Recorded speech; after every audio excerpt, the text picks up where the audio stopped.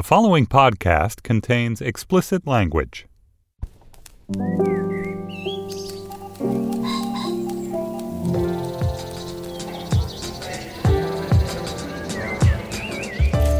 I'm Stephen Metcalf, and this is the Slate Culture Gabfest Brain and Body Still Rebooting edition. It's Wednesday, October 17th, 2018. On today's show, Private Life is a feature film dramedy about a middle-aged couple trying to make a baby desperately. It stars Paul Giamatti and Kathryn Hahn. And then Doctor Who is nothing if not a TV institution. It was booted first in 1963. It's been rebooted over and over again since. Only this time, Who isn't a he. The new series stars a she, Jodie Whittaker, and finally Kanye West and the politics of celebrity politics. Joining me today is Slate's editor, Julia Turner. Hey, Julia. Hi, Steve. And of course, Slate's film critic, Dana Stevens. Hey, Dana. Hey, Steve. One thing, guys, I had a weird dream last night.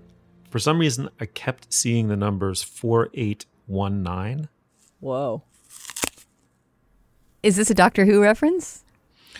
All right, let's dig in. Private Life is the new feature film from the writer-director Tamara Jenkins, she of Slums of Beverly Hills fame, among other movies. This one follows a couple of middle-aged artsies as they go through tortuous processes of fertility treatment. Come to understand, I think, maybe I'm wrong, that they're in search of a baby as a way of evading one another. The movie stars Paul Giamatti, Kathryn Hahn, and Kaylee Carter, a first-timer, as their bar dropout niece, whose eggs they may want to harvest. Let's listen to a clip. We're still going through all that fertility stuff. I thought my mom said you guys were trying to adopt. Yeah, we are. But recently we decided it might be a good idea to just try everything all at once. Because, we're not getting any younger. That's for sure. Yeah. It's not over, though. You guys are going to keep trying, right? Well, now the doctor is suggesting a different approach altogether. My God, my mom told me you guys had a lot going on, but I had no idea. This is a really bad time for me to be crashing here, isn't it? No, not at all. Really? Because I have friends in Bushwick. No, we're so glad that you're here. No. Yeah. You're sure? Yes. Me too. I love you guys.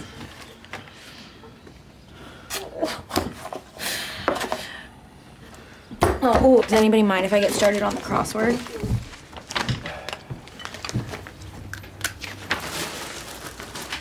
Actually, we wanted to ask you about your eggs. Scrambled is good, but however you guys do them is fine with me. Dana Stevens, you are a film critic. What did you make of this movie? Well, okay, first I want to say that clip we just heard is in a way illustrative of the movie, but in a way not, because it sounds much sweeter and warmer from that nice little interaction than a lot of this movie is. And I think that's going to be the interesting thing to talk about, is how this movie hits its tone toward its characters. But I liked it. I really liked it. I borderline loved it. I think that I have some reservations that would keep it from being sort of top 10 material, but it was just exciting to me that Tamara Jenkins has a new movie after 11 years. Steve, you were saying that she has made The Slums of Beverly Hills and other movies. She's actually only made one other feature besides this and Slums of Beverly Hills, which was The Savages 11 years ago, that brother-sister movie with Laura Linney and Philip Seymour Hoffman. And that movie was called The Savages because the two characters were surnamed Savage, but it was also a really savage movie in some ways and did not love its characters and did not encourage us to love them. What I'm trying to figure out about Private Life is how I feel about its relationship to its characters and our own. And I'm curious to hear what y'all think of that, because you think that you know what world this movie takes place in, tonally speaking, that it's sort of the warm, cozy, white bohemian intellectual New York of, early Woody Allen movies or Nora Ephron movies, a world in which people are neurotic and slightly ironized maybe, but ultimately cuddlesome characters. But then as the movie goes on, I feel like that feeling starts to curdle. And as you say, Steve, you start to wonder, why do these two people want a baby? Should we be even rooting for them to have a baby? Are they people who even know themselves and each other well enough to be able to bring up a child? And I appreciate that the movie suspends you in that space, but I'm not quite sure in the end how much that makes me love it, love them, love myself for loving it. Do you understand what I'm saying? Oh, yes. That was so well put. I mean, I think I loved this movie, even though all of those questions strike me as good ones. And let me see if I can explain why. I think part of what I think the movie is fundamentally warm-hearted toward these characters, even though it sees the ways in which they are selfish and thoughtless and a little bit monstrous in various capacities, and they let their hunger for a child blind them to the consequences of some of the things they are doing and asking for. But like lots and lots and lots of flawed people have children, and so the fact of their flaws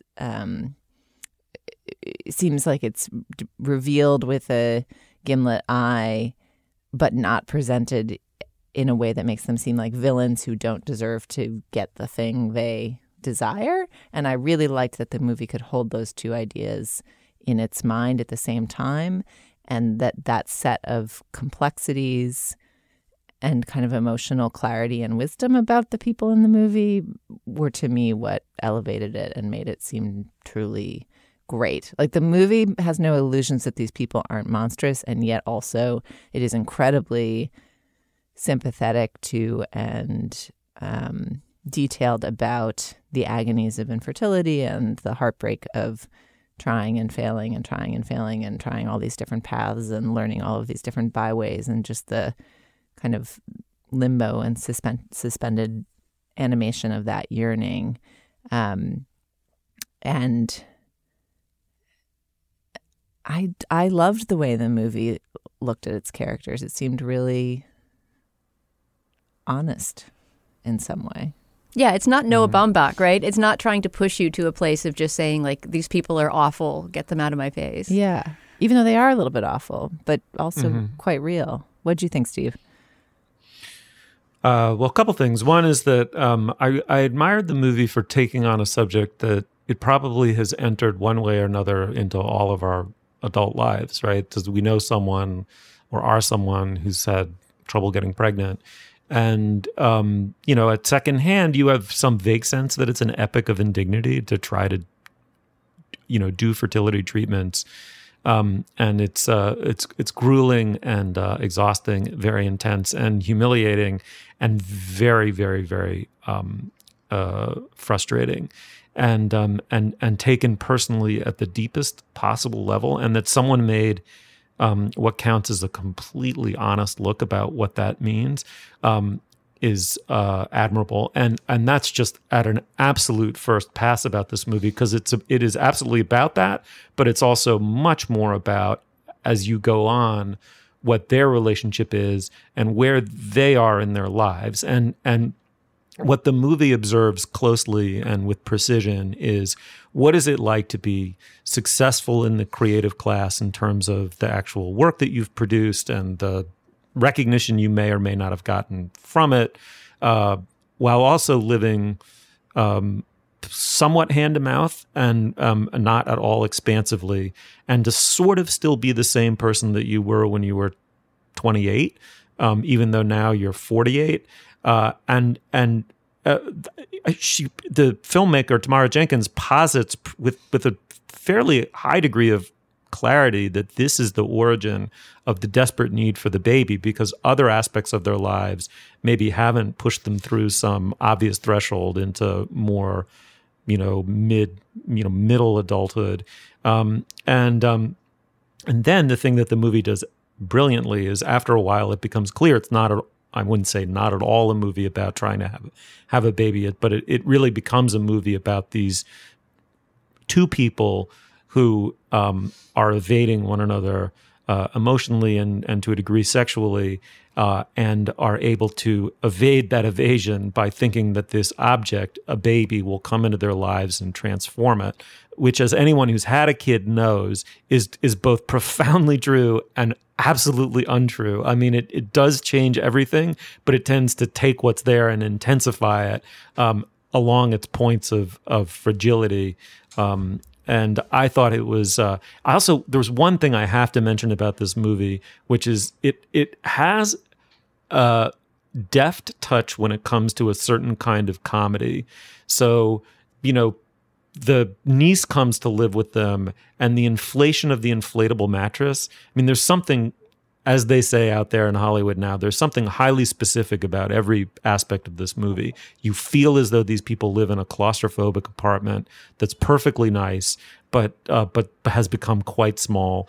And the blowing up of the mattress just puts you right into the, reality of that apartment. But then there's just a remarkable scene where she's talking about an old Harold Brodkey story, which is every word of which is devoted to describing an act of oral sex. And she says, this Bard dropout says, well, she's written a story that's kind of an answer to that story. And then you just get this shot of her short story, which she wants them to read, coming out of a dot matrix printer. And you feel how fucking awkward it's going to be to have to read your niece's story about oral sex in the tiny apartment. I mean, it over and over and over again, like the pathos, the poignancy of the deflation of the inflatable mattress relative to where you are in the story. I mean, I just thought that the eye and ear of the filmmaker and the screenwriter was really remarkable throughout. But it's painful, and you don't really like them. And but at the end, I was just so grateful I'd seen the movie. Well, and I also just think the movie is one of the best ends of a movie that I've ever seen. I love the ending of the movie.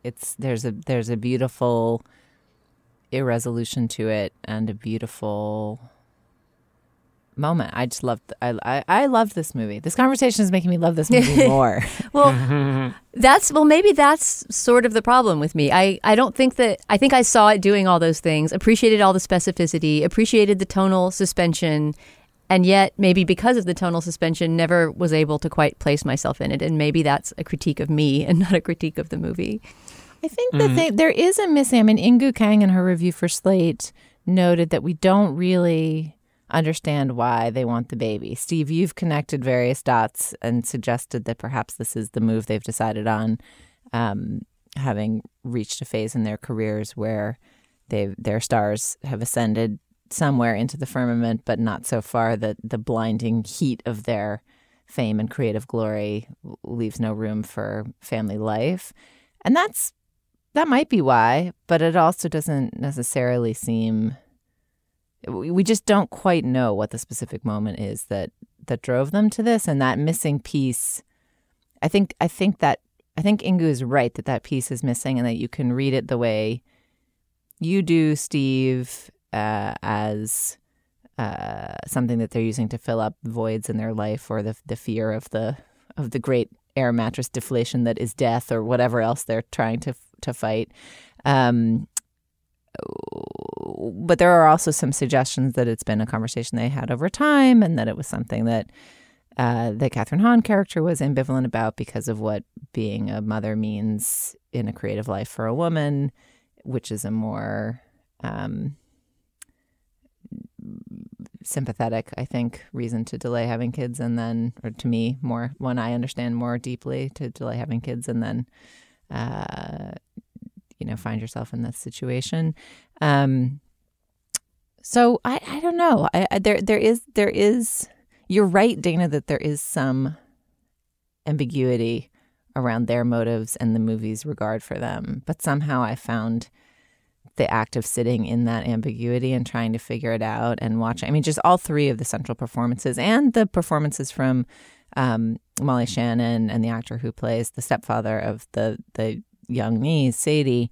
All of the performances in the movie are good, but just watching Kathryn Hahn and Paul Giamatti, like that clip that we heard, is worth seeking out and watching online, because the kind of exchanges of glances between Paul Giamatti and Kathryn Hahn as they try and figure out, like, can we ask this? Who's going to ask it? It clearly should be Paul who asks it, but Kathryn's the one who really wants him to ask. Like, just the way in which they inhabit this couple. They're such masters. And both of them getting to play parts they haven't gotten to play. I mean, in Kathryn Hahn's case, as far as I can see, ever, right? She usually plays, first of all, a primarily comedic and not dramatic role. She's a friend in a supporting role. She's kind of the kooky one or the bitchy one, right? She doesn't sort of get to be the heroine who's struggling with conflicts. And so seeing her play that role, which is both comedic and dramatic, is fantastic. And then Paul Giamatti, seeing him get to sort of tone down, well, very much tone down his billions edge and be this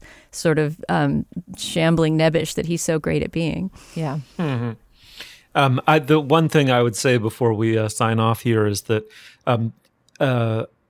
I share all of Dana's ambivalences about the movie until the last scene, which casts its light backward on everything that we've seen previously, and tells you exactly that filmmaker knew exactly what she was doing and thinking in giving us these characters, painful as they are, and painful as their experience is. Okay, the movie is Private Life. It is in a limited theatrical release, very limited theatrical release. So if you're like me, a limited person, maybe you go see it in the movie theater. But if, like Dana and Julia, you contain multitudes, maybe just watch it streaming. Okay, moving on. I will say, if you can see it in a movie theater, I wish I had, because it's a beautiful movie. It's a real movie. The images we haven't talked about how it looks and sounds, but it is carefully thought through, and all the music choices and everything that it does is I think it would precise. be great to see it on a big screen, and I wish I had been able to. All right, before we go any further, Julia Turner, I'm guessing you got some business for us.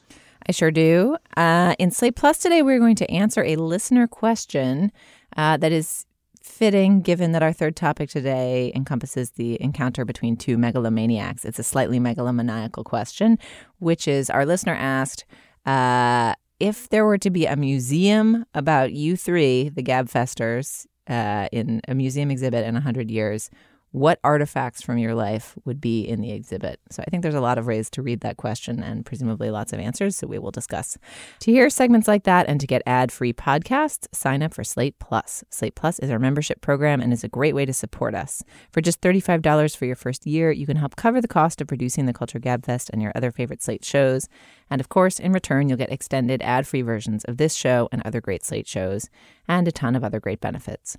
So if you'd like to support the Culture Gabfest, go to slate.com/cultureplus and join Slate Plus today. Okay, onward. All right, well, the doctor is in, and she is now a woman. The actress Jodie Whittaker has taken over from Peter Capaldi to be the new star of the eternally running British sci-fi adventure cult series Doctor Who. I'm just ripping some stats off of the internet as we speak. 55 years of this show, 36 seasons, 1 TV movie, and 12 officially numbered doctors. I love that I'm going to be responsible for everything you hate about this show. Okay, that voice you hear is Gabriel Roth, who is editorial director of Slate Podcast. Gabe, welcome back to the show. Hey, thanks for having me. It's great to have you. I have to say, this TV show is it manages to be both kind of ubiquitous. I've surfed by it for literally probably 40 years on television, maybe more, maybe almost close to all of its run, and never watched it once. I finally dug in. It makes no sense to me. I love Jodie Whittaker, and whoever is show running the new one is tart and smart and utterly on point. I thought it was terrific TV.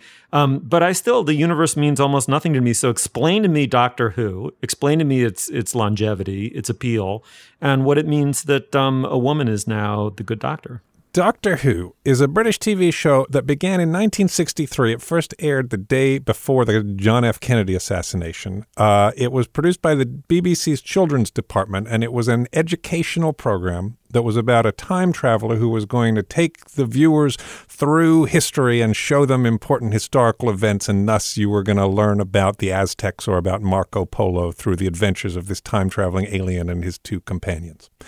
And it grew from there. It ran and ran. And pretty quickly, the actor who played the Doctor, which is the name of this time-traveling alien, at the beginning, William Hartnell, he was quite old when the series started, and very quickly in the early episodes, you can see him forgetting his lines and sort of futzing around a little bit. And at a certain point, they wanted to keep the show going, but they couldn't work with this guy anymore.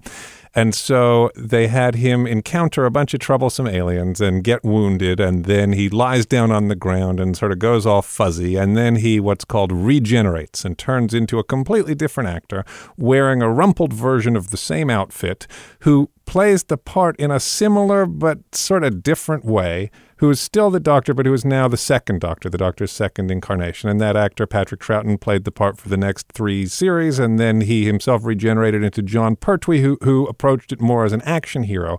And so built into the show is a way for the show to reinvent itself approximately every 3 or 4 seasons. And so now here we are in 2018, 55 years later, and the same show is still running. It took a 16-year break in the middle, but it's still the same show. The doctor that you guys saw in these episodes, Jodie Whittaker, is called the 13th Doctor because she is the 13th actor to play this part.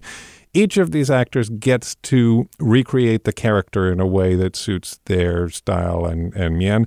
And also, each regeneration allows the show to sometimes bring in a new showrunner, but to reset the supporting cast and to give new viewers a chance to jump on. And so we have a show that began as like a BBC children's serial in 1963, is now, as you've seen, a sort of science fiction fantasy adventure program that runs on Saturday nights and is one of the most popular shows in Great Britain. And it's also very popular in the United States. It's an amazing phenomenon, in my opinion. Is it always great? It's definitely not always great. But it's an amazing and astonishingly rich 55-year text. That was a great summary. Should we listen to a clip? Let's do it. Hold on there, please, madam. I need you to do as I say. This could be a potential crime Why are you scene. calling me madam? Because you're a woman? Am I? Does it suit me? What? Oh, yeah. I remember. Sorry, half an hour ago I was a white-haired Scotsman.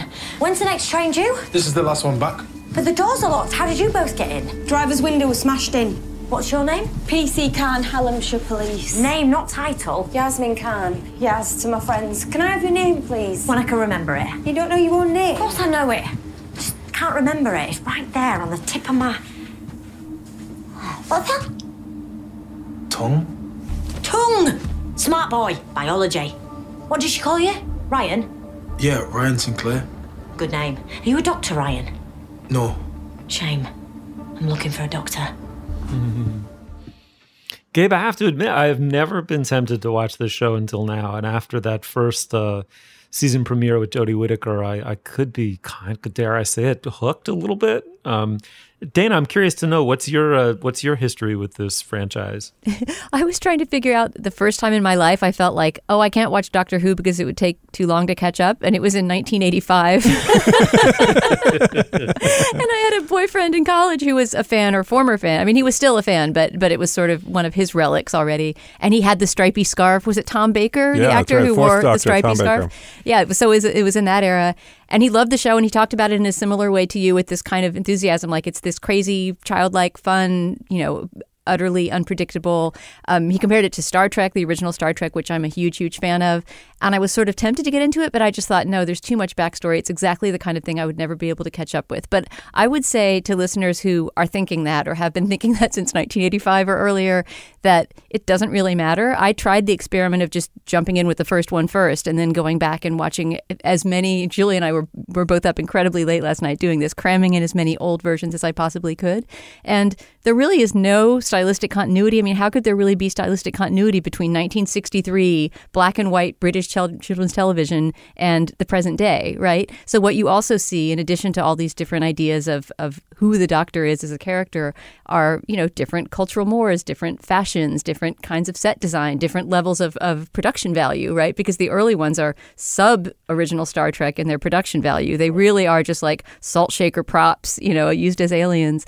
And all that stuff is really fun to trace. I can actually see now, it's not my kind of thing. Like it's too intricately involved. It's too sort of whimsical sci-fi, but I utterly see the appeal. And you know who it reminds me of, and I suspect that this connection has been made many times, is Douglas Adams, the writer of, all the Hitchhiker's Guide to the Galaxy books. Well, Douglas Adams was actually a script editor and a writer for Doctor Who. He wrote many of the most famous serials for Tom Baker. Okay, then that makes complete sense. But yeah, that and that boyfriend, that ex of mine, was also a big reader of Douglas Adams. But that combination of, big cosmic ideas with very funny kind of Britishisms, like the great Douglas Adams title, The Long Dark Tea Time of the Soul, that's kind of the sensibility of a lot of these scripts, I find. Yeah, that's exactly right. I think a lot of people hear that there's a science fiction program that's been running for 55 years, and they think, okay, impossible. Like, obviously, that amount of densely knotted continuity is not something that I'm going to ever have any kind of access to.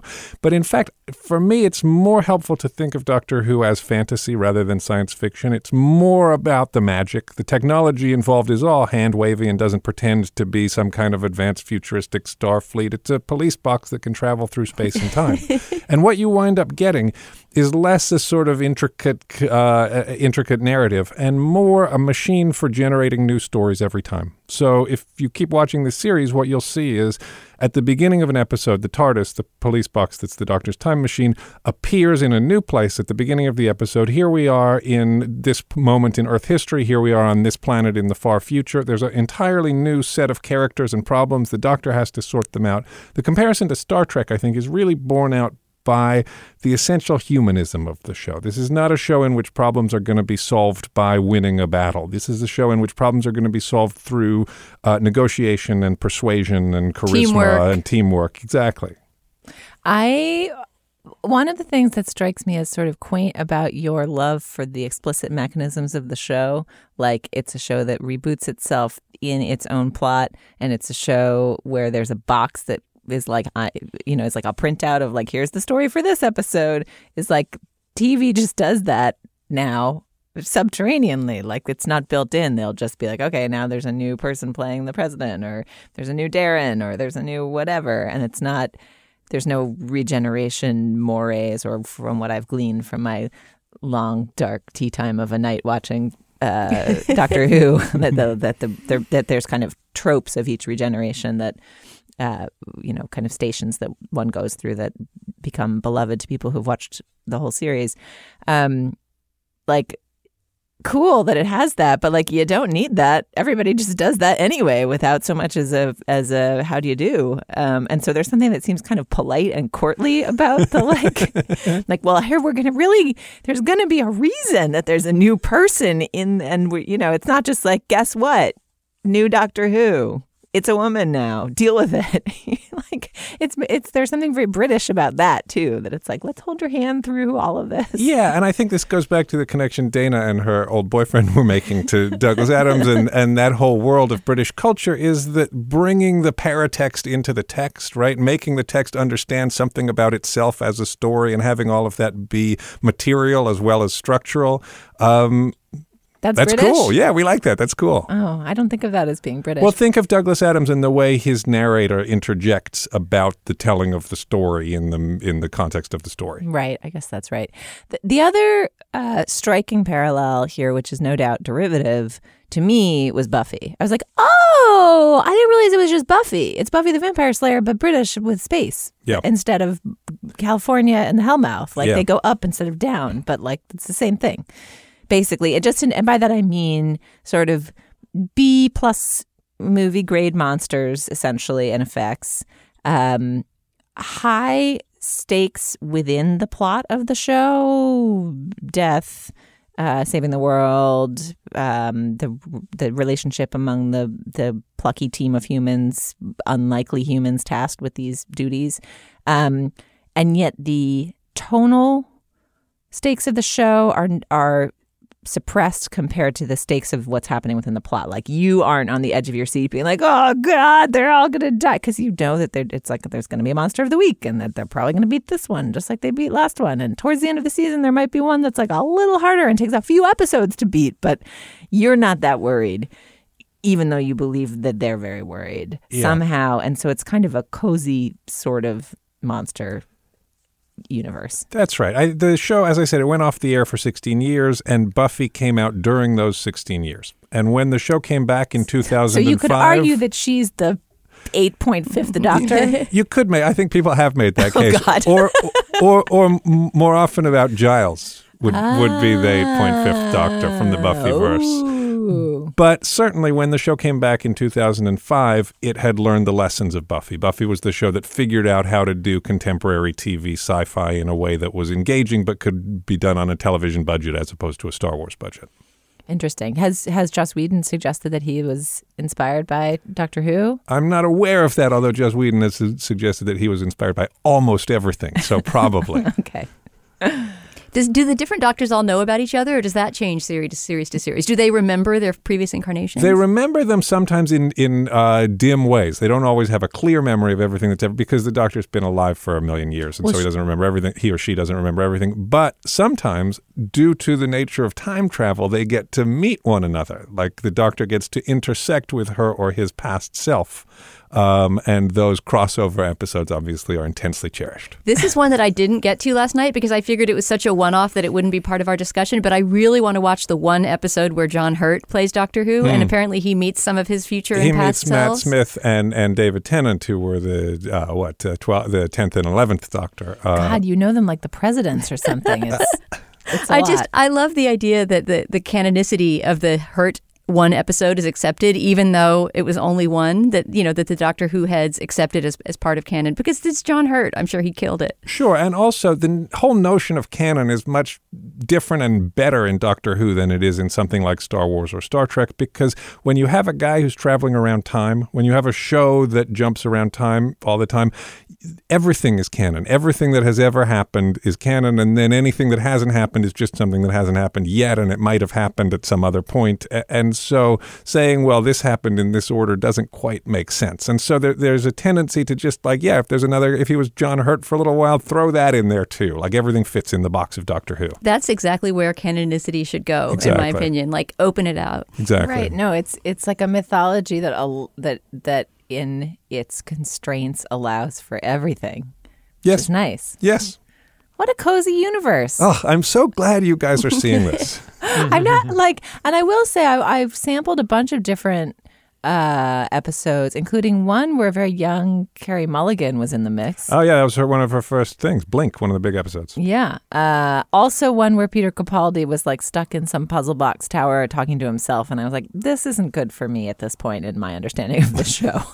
I can see why if someone would get to a place where this would be a very striking and interesting episode. But goodbye. Good luck getting out of the tower. Well, isn't that where it supposedly went during the Capaldi years? I mean, this is based on my reading, not having watched many of those, but it got very intricately involved in its own mythology, right? Well, so the Capaldi episodes and the ones with Matt Smith, who was the Doctor before Capaldi, were executive produced. The showrunner on those episodes was Stephen Moffat, who is a brilliant scriptwriter and who comes from sort of farcical sitcoms, who's very good at creating puzzle box types of plots in which a bunch of different mechanics unfold in order to produce a surprising but unexpectedly inevitable result. And that led to a lot of time travel paradox type stories. And the Doctor had a wife who was living in a chronology that ran backwards from his own, and so we first see her in the episode in which she dies, and the final episode we see is the one in which they meet, and it became sort of a little more of a brain teaser type of show. And the new series is executive produced by a different showrunner, Chris Chibnall, who does not come from that kind of background, who is going to be a much more meat and potatoes, like adventure story kind of showrunner. It's probably time for that. I'm a Stephen Moffat fan. I'm going to miss that version of the show, but I think it's probably time for a reset once we got to the Doctor trapped in a puzzle box, trapped in a tower trying to escape episode. All right. Well, I consider me trending in the direction of convert. Gabe, that's quite an achievement. I never thought I would crack the nut of this show, but thanks for coming on and talking to us about Doctor Who. Thanks for having me. All right, well, perturbingly outspoken Kanye West showed up at the White House this past week. This after an appearance on Saturday Night Live in which during which he wore a MAGA cap and made an impromptu speech in favor of Donald Trump. Why don't we listen to a clip from his visit to the White House, which, of course, has a lot of people agog, to put it mildly. People expect that if you're black, you have to be Democrat. I've had conversations that basically said that welfare is the reason why a lot of black people end up being Democrat. They say, first of all, it's a limit to amount of jobs. So the fathers lose the jobs and they say, we'll give you more money for having more kids in your home. And then we got rid of the mental health institutes in the 80s and the 90s, and the prison rates just shot up. And now you have Chirac, what people call Chirac, which is actually our murder rate is going down by 20% every year. Oh, Julia, I am just going to toss this hot potato right at you. And, here you have, by some people's estimation, one of the greatest rappers of all time, parroting right-wing talking points and sucking up to a dictatorial boob who is our president. What's going on here? Oh, I find myself confounded by this because I generally operate by the principle, and we on this show generally operate by the principle that everything is a readable text, right? Like the point, we're culture critics. Sometimes we're talking about a movie or a TV show, and sometimes we're talking about a moment in the culture or a trend or other ephemeral bit or bob and what it might mean. And we read so many smart pieces in preparing for this segment that read this moment and read Kanye's political turn. And we should stipulate here, we've talked about Kanye as an artist before, and we will no doubt do so again. But we're focused here particularly on his political speech over the last few months. And put it in all kinds of context. Jelani Cobb called him, suggested that both he and Trump showcased the dangers of thoughtless contrarianism. Others have tracked the history of it. I just see him as unwell. Like he just seems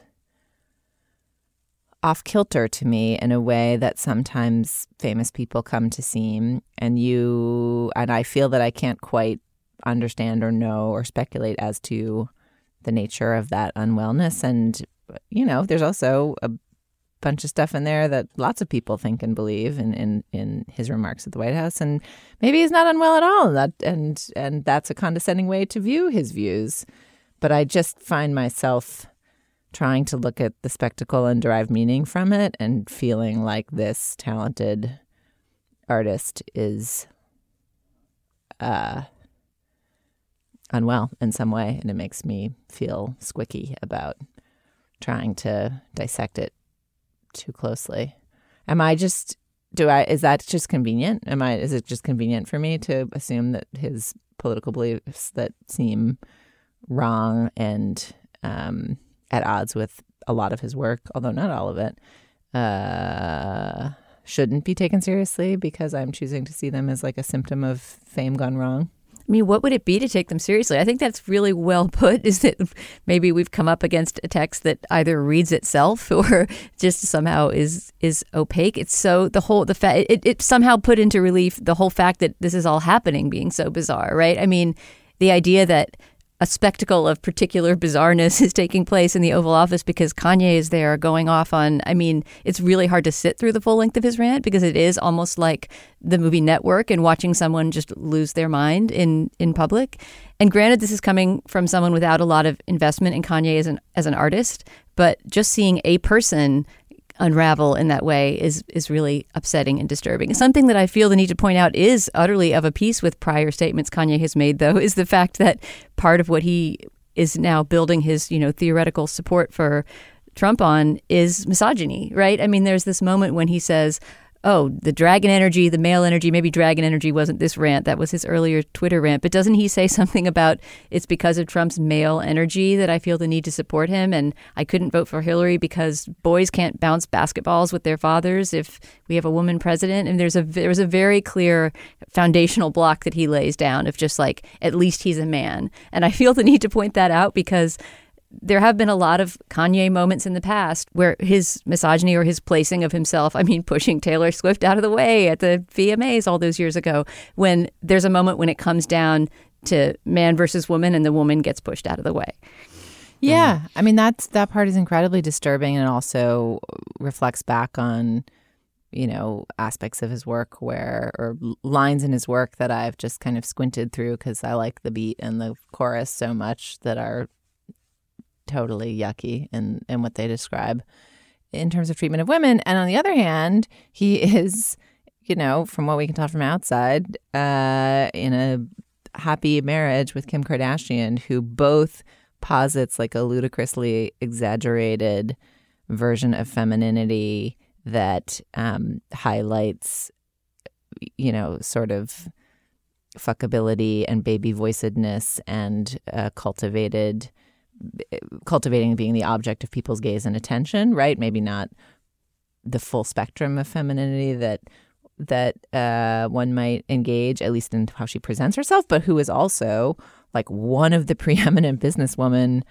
Like Kim Kardashian is a badass and a very strong woman, for all that she is a strong woman at performing a different type of woman who is strong for her desirability rather than her business acumen. But she is like a actually quite potent woman pretending to be a different kind of potent woman. And that's interesting to contemplate too, I think.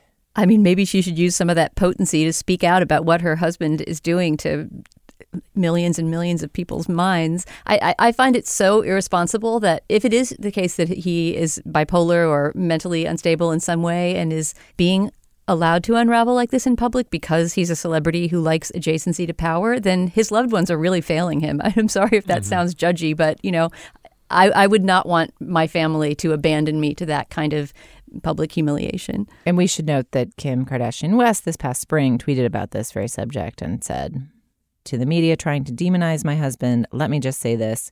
Your commentary on Kanye being erratic and his tweets being disturbing is actually scary. So quick to label him as having mental health issues for just being himself when he has always been expressive is not fair." So called out by strong woman Kim Kardashian West for my instinctive response. So maybe I want to try to locate a point of overlap between a possible, you know, at a distance, you know, mental health, you know, armchair mental health diagnosis of not only Kanye, but the president, with what both Kanye and the president seem to share as a worldview and a set of beliefs and self-beliefs, which is a kind of psychosis. I mean, to my mind, it's a kind of psychosis, even if it's not found strictly within the DSM, but it's kind of the American religion of self-help, you know, as derived from, you know, a lot of different 19th century texts, but principally from, in our century, from Norman Vincent Peale.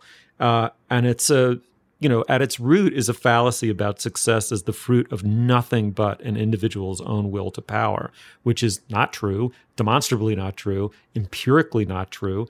And the culture has really turned against this mythology, especially since 2008 and the you know, utter collapse of financial markets, which had propped up the lie for pretty much a generation.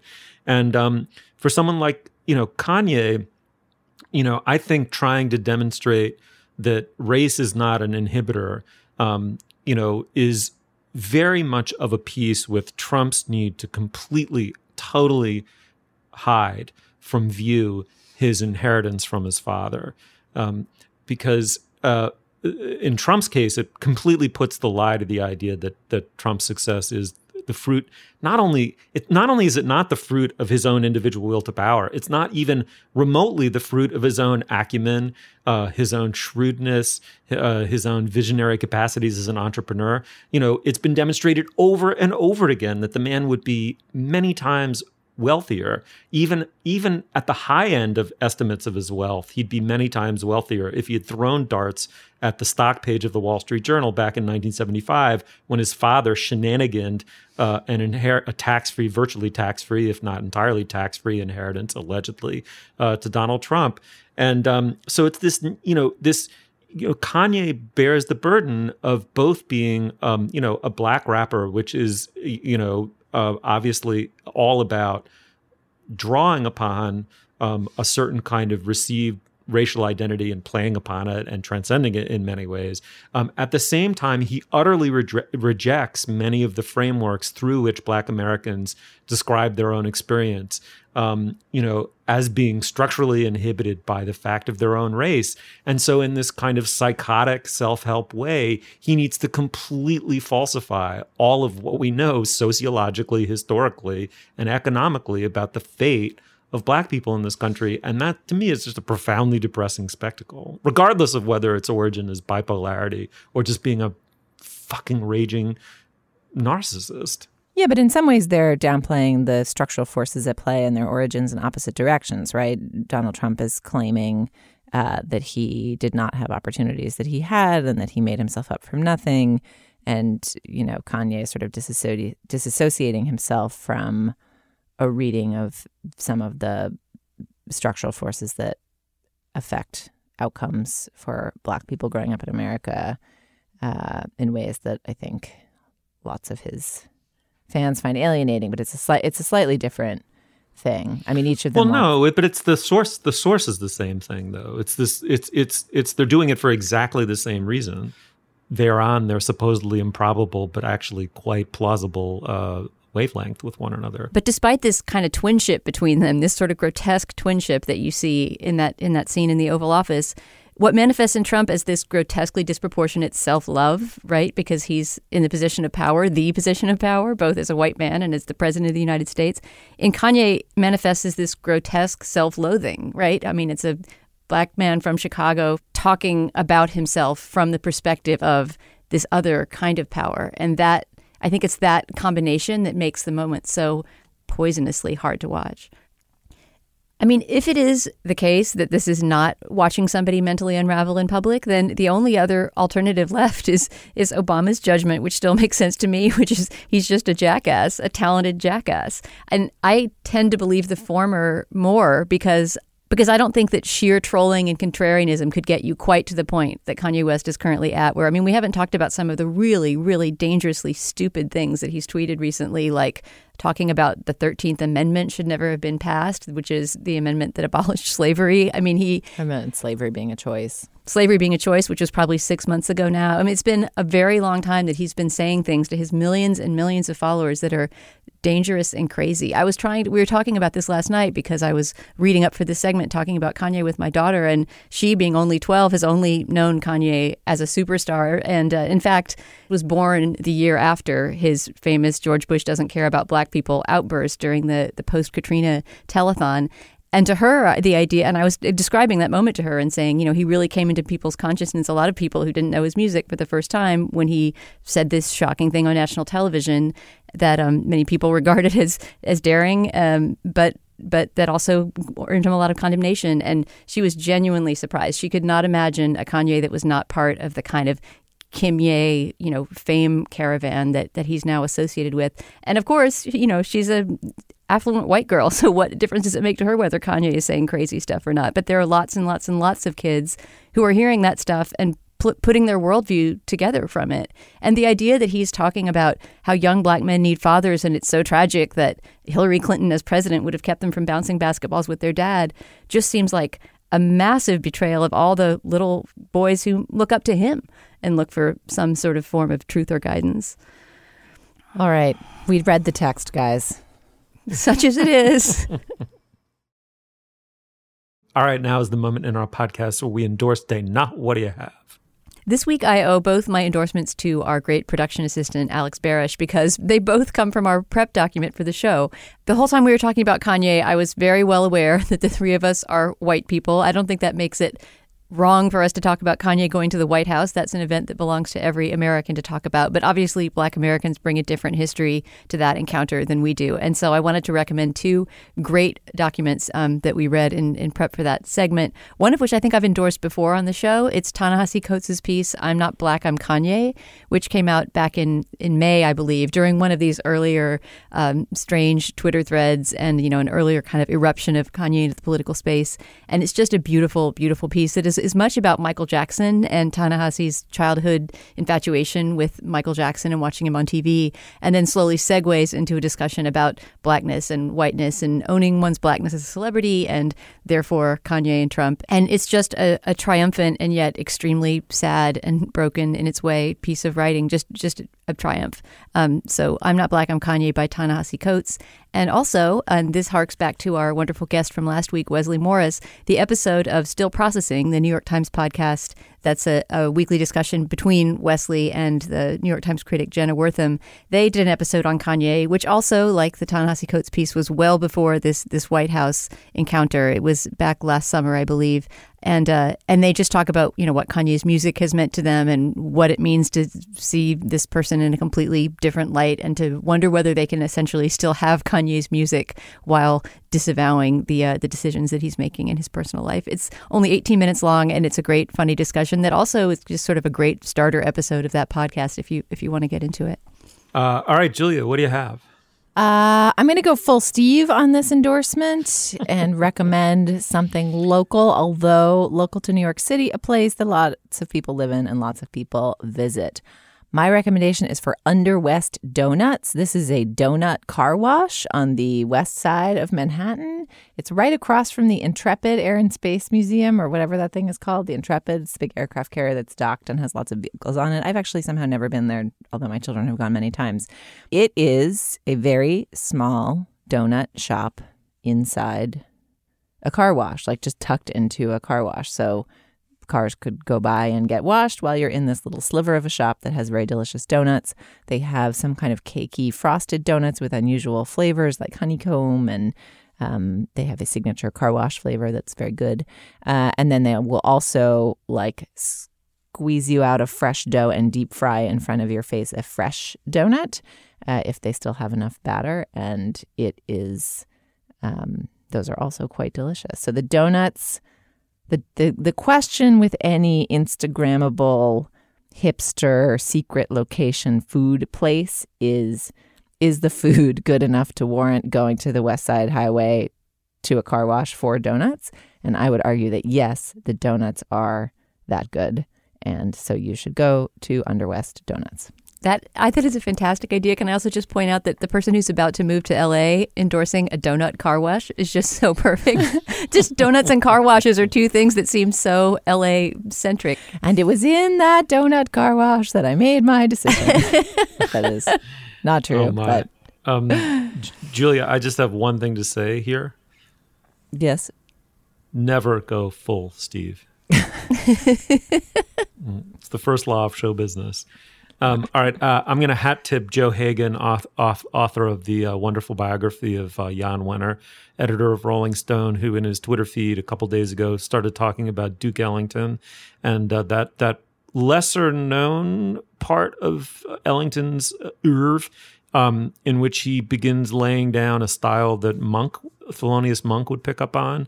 A kind of, thicker, denser chord structure, maybe a little more modern sounding, less self-consciously polished and elegant, but nonetheless polished, elegant, very, very, very beautiful piano playing.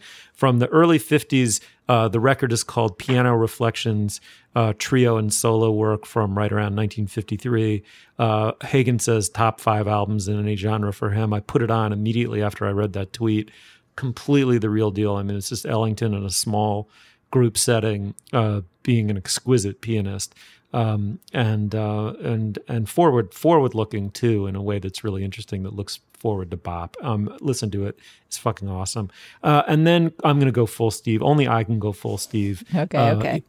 And I want to add to my Hudson Valley. I've been getting a lot of emails about Hudson Valley recommendations. I am so happy to cut and paste and send out the places that I love. Near where I live. The only requirement is that you report back after you go. But I found something. Can I just something. Say, if only we had some kind of like technical place where we could like post a running list of things. Like, God, if there was just some way we could gather Steve's Hudson Valley recommendations and make them frequently publicly available to anyone who wanted to know about them at like a specific web address. Gosh. Fuck you, Jesus. God. No, I'm just saying we should publish it as like a standing page. Steve's Hudson Valley Linkapalooza. I would love a Linkapalooza. I thought you were twitting me because it's so easy to do that. No, I just will you keep emailing people and responding personally to people's notes with your kind recommendations, and your list is ever evolving. But let's just round them up and publish them on Slate.com while I still have the keys. No, that's true, but you're still boss lady. But I mean, the truth is I'm a sad and lonely country mouse, and I love responding to these emails. Anyway, but yes. All right, I won't deprive you. Ooh, Alex Barish reminds me that we have a happy medium here, which is that if you are a Slate Plus member, if you're a paying Slate Plus member, you can go to the Slate Podcast Recommendations database, available to Slate Plus members only. And if you filter there for Culture Gabfest Stephen Metcalf locations, you'll basically get the thing that I just said could exist on a website. It does exist on a website, but it's only for Plus members. So this is the perfect medium because that means some of you will still have to email Steve. I found something. So for years now, I've been doing my bodega, such as it is in the Hudson Valley, is called the Chatham Berry Farm. And it's amazing. They do some of their own butchering. They do these amazing sausages. They're a totally solar off-grid farm with their own hoop houses that extend their growing seasons quite far. So they're using that sort of famous 4-season farming method by Coleman or whatever his name is up in Maine. They're just cool. They're great. Family-run business, father and his sons. And the sons took over this one aspect of it and tried to start a beer brewing thing that for licensing reasons maybe they had some issues with. But what I didn't realize is they've started something they call the Cidery, Cidery. Every Friday night in one of the hoop houses out back, they've got a little they've got these like little propane heat lamps that are actually quite elegant. They're really really beautifully made, and they've got beer, locally made beer, cider. I'm not sure if the wine is local. And then a food truck from the area comes and parks. And I went for the first time last weekend. It is such a scene. I mean, I'm telling you, Out Brooklyn's Brooklyn. It's very, very, very well done. Friday nights at the Chatham Berry Farm. They're going to because it's a hoop house and it contains heat. So efficiently, they're going to keep doing this until essentially Christmas. And they've got a little campfire out back in the more open air part. Kids, grown-ups, hipsters, non-hipsters, locals, Brooklyn refugees such as myself, a food truck, open flame, beer, cider, wine. It's heaven. I mean, it's really, I have to say, it is actually great what they've done. So check it out. All right. Fantastic. Thanks, Dana. Thanks, Steve. Thanks, Julia. Thank you. You'll find links to some of the things we talked about today at our show page at slate.com/culturefest. You can email us, as always, at culturefest@slate.com. Drop us a note at our Facebook page. That's facebook.com/culturefest. We do have a Twitter feed. It's at @SlateCultFest. Our producer is Benjamin Frisch. Our production assistant is Alex Barish. For Dana Stevens and Julia Turner and Gabriel Roth, I'm Stephen Metcalf. Thank you so much for joining us. We'll see you soon.